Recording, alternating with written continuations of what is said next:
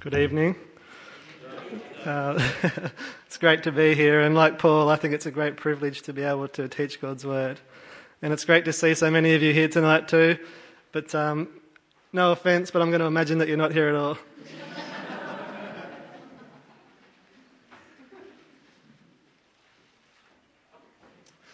All right. There's something quite liberating and freeing about making choices, having that power in your hands to make a decision. But at the same time, with any choice comes consequences or changes. You see, choices change lives. Your life has to change to accommodate the choice that you've made. I made a choice to ask Sarah to marry me, and she chose to say yes. Now, those choices had dramatic consequences for our lives, and our lives had to change to accommodate those choices. Probably the biggest changes for me are that the new roles that I've had to put on. So I've gone from just being a single guy to being a husband, and now also to being a father. Choices change lives. Now, choosing to marry Sarah was a big choice with big changes. But I've been involved in a bigger choice than this, and my guess is that most of you have too. You see, if you're a Christian, you've been chosen by God to be one of his people.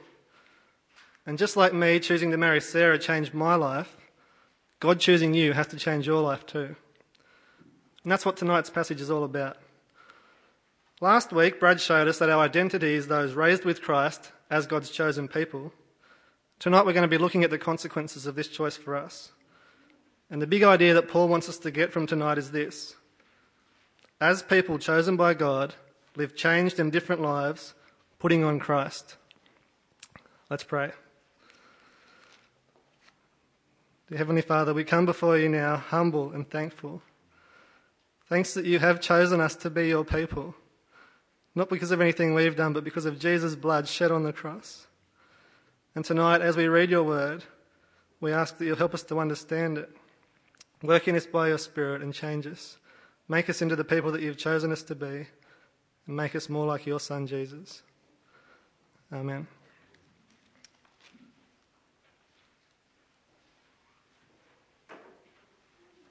Okay.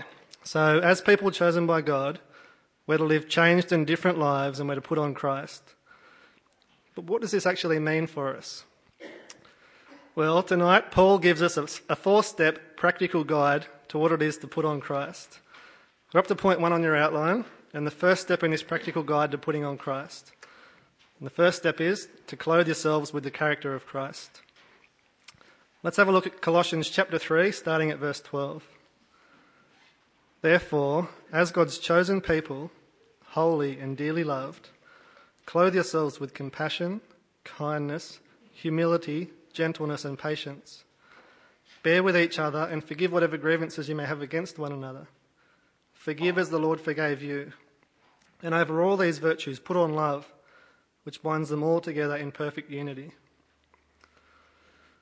Well, as we were reading those few verses just then, did you find yourself thinking, I wonder why Paul chose those particular characteristics to mention? Well, do they remind you of anyone? You see, the first step we're given here is to put on the character of Christ. In verses 12 to 14, well, they give us a succinct and complete description of Jesus' character. Have a look again at verse 12. Clothe yourselves with compassion, kindness, humility, gentleness and patience. Forgive whatever grievances you may have against one another, and put on love. These are the characteristics that Jesus displayed throughout his entire life. They are self-denying, humbling and obedient characteristics. They always seek the good of others. They're always concerned for the welfare of others.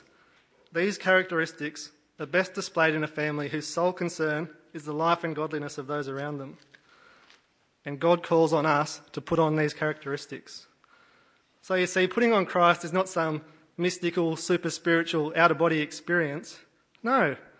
It's the everyday slog, the hard work, the patient endurance that every Christian goes through as we strive to care for those around us, to present Christ to them and to present them mature in Christ. It's the life lived in obedience to God. But putting on the character of Christ isn't easy. It takes hard work and commitment, and your life will be transformed. You may have heard of Robert De Niro. He's been in a number of well-known films, and he's won Academy and Golden Globe Awards throughout his career. one of the things that he's most well known for among his colleagues is his commitment to the roles he's playing. So, for New York, New York, he learned how to play the saxophone. For his part in The Godfather, he moved house, left America, and went and lived in Sicily for a while.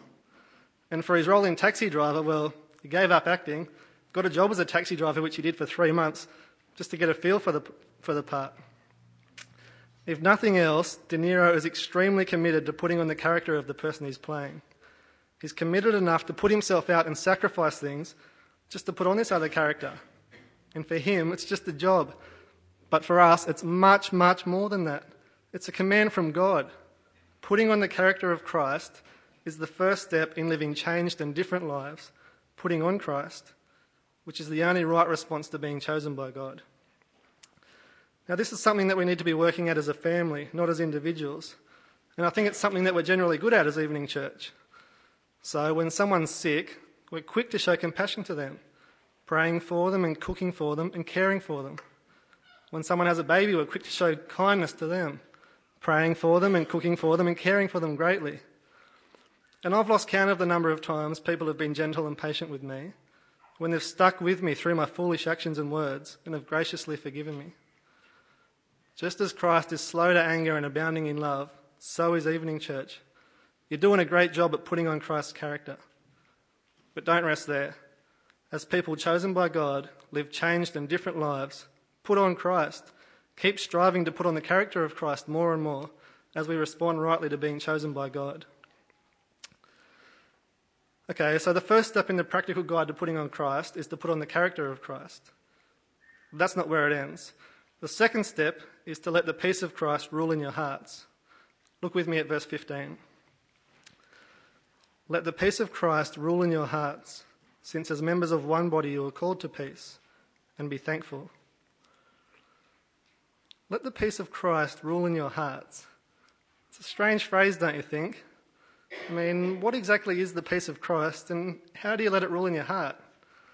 Well, if we read Colossians chapter 1 and verse 20, we can see that God has reconciled everything to himself through Jesus. And this has been done by making peace through Jesus' blood shed on the cross. So you see, the peace of Christ that Paul's talking about here, it refers to us being at peace with God. It means that because of Jesus' death and resurrection, because of his blood that was shed on the cross, there's no longer any conflict between us and God. That's if we believe and trust in Jesus' death in our place. It means that we can be chosen by God, we can be part of God's family, and we can be called children of God. We can even call him Daddy. We can enjoy a relationship with God where he talks to us and we can talk to him. Those are two of the great privileges of being chosen by God. That he speaks directly to us through his word in the Bible, and we can speak directly to him through Jesus, and he listens to us. We'll come back to these two a little bit later. But Jesus' death and resurrection have achieved peace between us and God. And now we should let this peace rule in our hearts. But how do we do this? Well, the key to getting this is that the command is not given to us as individuals, but to us as a family. So, if as individuals we're at peace with God, wouldn't it be ludicrous if we weren't at peace with each other as well? How can we on the one hand be at peace with God, letting the peace of Christ rule in our hearts, and yet on the other hand be divided with one another? The answer is we can't. The two can't somehow coexist. We can't be at peace with God yet be in conflict with God's chosen people. Have a look again at verse 15, and this time pay particular attention to the second half of the verse. Let the peace of Christ rule in your hearts, since as members of one body you were called to peace, and be thankful. You see, as people chosen by God, we're to live changed and different lives, and we're to put on Christ. And part of this is that as members of one body, we've been called to peace. So we're at peace with God and at peace with God's chosen people. But what will it actually look like practically for us to live at peace with each other? Well, this is a practical guide Paul has written, and so we only have to look back to verses 12 to 14, and we'll get some practical ideas of living at peace with one another. The overwhelming vibe of verses 12 to 14 is other person-centeredness. As a church family, this is how we're to live at peace with one another. Have a look. A good place to start is humility. Consider others before yourself. Look first to the interests and well-being of those around you. Put yourself out to encourage them in reading the Bible and praying. Do whatever it takes to make sure they stay at peace with God. Be patient and bear with each other. When your husband is being selfish and not helping with the kids, be patient. When the friend you meet up with to read the Bible hasn't prepared, be patient. When you give up your time and put in so much effort preparing Bible study and no one thanks you, bear with us. Don't get angered easily, but forgive as the Lord forgave you. And on top of all of these, put on love. Love one another with that selfless, humble, other-person-centred, God-focused, sacrificial love that Jesus showed to us.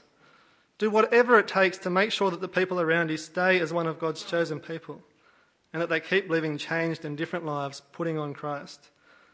This is living at peace, and this is what you are called to as members of one body. Well, we now find ourselves at the midway point in Paul's practical guide to putting on Christ. We've seen that as people chosen by God, we're to live changed and different lives, and we're to put on Christ.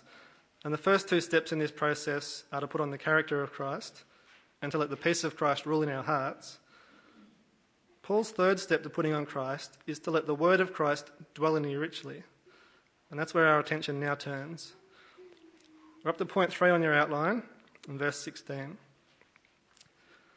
Let the word of Christ dwell in you richly, as you teach and admonish one another with all wisdom, and as you sing psalms, hymns, and spiritual songs with gratitude in your hearts to God. One of the blessings that comes from being at peace with God is that he speaks directly to us in the Bible. And this is what is meant by the word of Christ. It's God's word to us in the Bible concerning Jesus. And the reason that God has given us his word in the Bible is that he wants us to read it, to work hard at understanding it, to be changed by it, to become obedient to it, and to put it into practice. That's why he gives us the command, let the word of Christ dwell in you richly. Remember back in Genesis, we read these words, and God said, and it was so. God created the world by speaking, by his word. And now he's given us this very same word. These words in the Bible are living and active. They bring life. It's only through God's word that we meet Jesus, the author and perfecter of our faith, the source of our salvation. So why is it that so many Christians treat the word of God so casually? We flick it open briefly only when we have a spare minute in our busy days. We hide it away in the bottom of our bedside drawer or file it neatly up on a dusty old bookcase. How utterly foolish. You might recall recently the last book in the Harry Potter series was released. There was a mad rush to get a copy and people feverishly started reading. And they kept reading and reading. They couldn't put it down. They were so excited about these books, so passionate about Harry Potter. They couldn't wait to see what would happen next. I can remember people coming up to me and speaking about Harry Potter with excitement in their eyes and that quaver in their voice as they recalled the previous books and spoke about what they were looking forward to in this latest story. Wouldn't it be great if, as a church family, we were constantly speaking to each other about what we're reading in the Bible, with excitement and passion and a constant eagerness for more? How exciting would it be to hear someone tell you about how they're reading Exodus and how cool it is that it links in with Genesis and about how they can't wait to see what happens to God's people next? This really would be letting the word of Christ dwell in us richly. But being filled with passion and excitement for the word of Christ, well, that's not all we're called to do. Paul gives us 2 specific ways to apply the word of God. Firstly, we're to let the word of Christ dwell in you richly as you teach and admonish one another with all wisdom. You see, as we teach one another, the thing that we're to be constantly guided by is the word of Christ. One of the things that we're blessed with in evening church is leaders who constantly bring us back and focus our attention on the word of Christ. Our Bible study leaders are a great example of this. Every week we're taught faithfully from God's word. I've never once been to Bible study and not opened the Bible. Thanks for being so faithful to God. Keep working hard at being focused on God's word. And as for the rest of us, let's work hard at encouraging them in this. But this shouldn't stop with our church leaders. The rest of us should let our conversations be shaped by the word of Christ. So, as we teach each other, as we admonish or rebuke or correct one another, and as we just speak to each other in general conversation, what we say should be shaped by what we read in the Bible, or at the very least, it should be faithful to it. This is especially important in our families. Parents have a particular role in teaching their children. It's great to hear so many parents speaking about how they constantly read the Bible with their children. Thank you. You're a really great encouragement to the rest of us. You're letting the word of Christ dwell in you richly as you teach and admonish one another. The second way Paul tells us to apply the word of God is to let the word of Christ dwell in you richly as you sing psalms, hymns and spiritual songs with gratitude in your hearts to God. So the word of Christ is to dwell in us as we teach and admonish one another, but also as we sing together with gratitude in our hearts to God. This is another area that we're so blessed in at Evening Church. Every week the music team works hard to choose songs that are faithful to God's word, and they often point us directly to Scripture. It's amazing how many songs we sing that are taken directly from God's word. We should go out of our way to encourage these guys as they work hard at serving us in this way and pointing us back to the Bible. But we should also work hard at meaning the words we sing. If you find yourself daydreaming when we're singing or thinking about which movie you're going to watch when you get home or what you're going to do first thing tomorrow morning when you get to work, then you're not letting the word of God dwell in you richly. Pay attention. You're singing the words of Christ, and more than that, you're singing to God, and you should be doing this with gratitude in your heart. Parents too should let the word of Christ dwell in them richly in this way. It's a great thing to read the Bible with your children, but why not sing with them too? Sing songs that are based on God's word and that will help your children remember it and meditate on it. An understanding and love of the word of Christ is one of the best gifts you can give to your family. As people chosen by God, live changed and different lives, putting on Christ. Let the word of Christ dwell in you richly as you teach one another and sing together, showing gratitude to God. And it's this idea of showing gratitude or thanks to God that leads us into the fourth point in Paul's practical guide to putting on Christ. As people chosen by God, living changed and different lives and putting on Christ, there are three practical changes we should make. They are to put on the character of Christ, to let the peace of Christ rule in your hearts, and let the word of Christ dwell in you richly. But it's not just our actions that are to change, but also our attitudes. The fourth step Paul gives us is to do everything giving thanks to God. Take a look at verse 17. And whatever you do, whether in word or deed, do it all in the name of the Lord Jesus, giving thanks to God the Father through him. You see, our attitude is to be one of thanksgiving. It's the entire way through this passage. In verse 15, we're to be thankful. And in verse 16, we're to sing with gratitude in our hearts to God. And now in verse 17, whatever we do is to be done giving thanks to God. Now, giving thanks is always something we do as a response to something that's been done for us. In the same way, the other three practical steps are also done as a response to what's already been done for us. So you see, putting on the character of Christ, being compassionate, kind, humble, gentle, patient and forgiving, it isn't enough to save us from the wrath of God. Living peacefully with each other, forgiving one another and not quarrelling and arguing, that's not enough to save us either. And reading God's word and talking about it and singing songs, well, that can't stop us getting the punishment we deserve. You see, all of that has already been done for us. That's the great news that our passage started with tonight. As God's chosen people, holy and dearly loved, we've already been chosen by God. We're holy to him, set apart for him alone, and we're dearly loved by him. Jesus' blood shed on the cross has made peace between us and God. How can we not drop to our knees and cry out, thanks be to God? You see, we're already part of God's family. And now all we should do is live life in response to that, giving thanks to God, our Father. Just like me choosing to marry Sarah meant my life was dramatically changed, and I had to put on some huge new roles, like being a husband and a father, so too, God's decision to choose us means our lives should be dramatically changed. As people chosen by God, live changed and different lives, putting on Christ.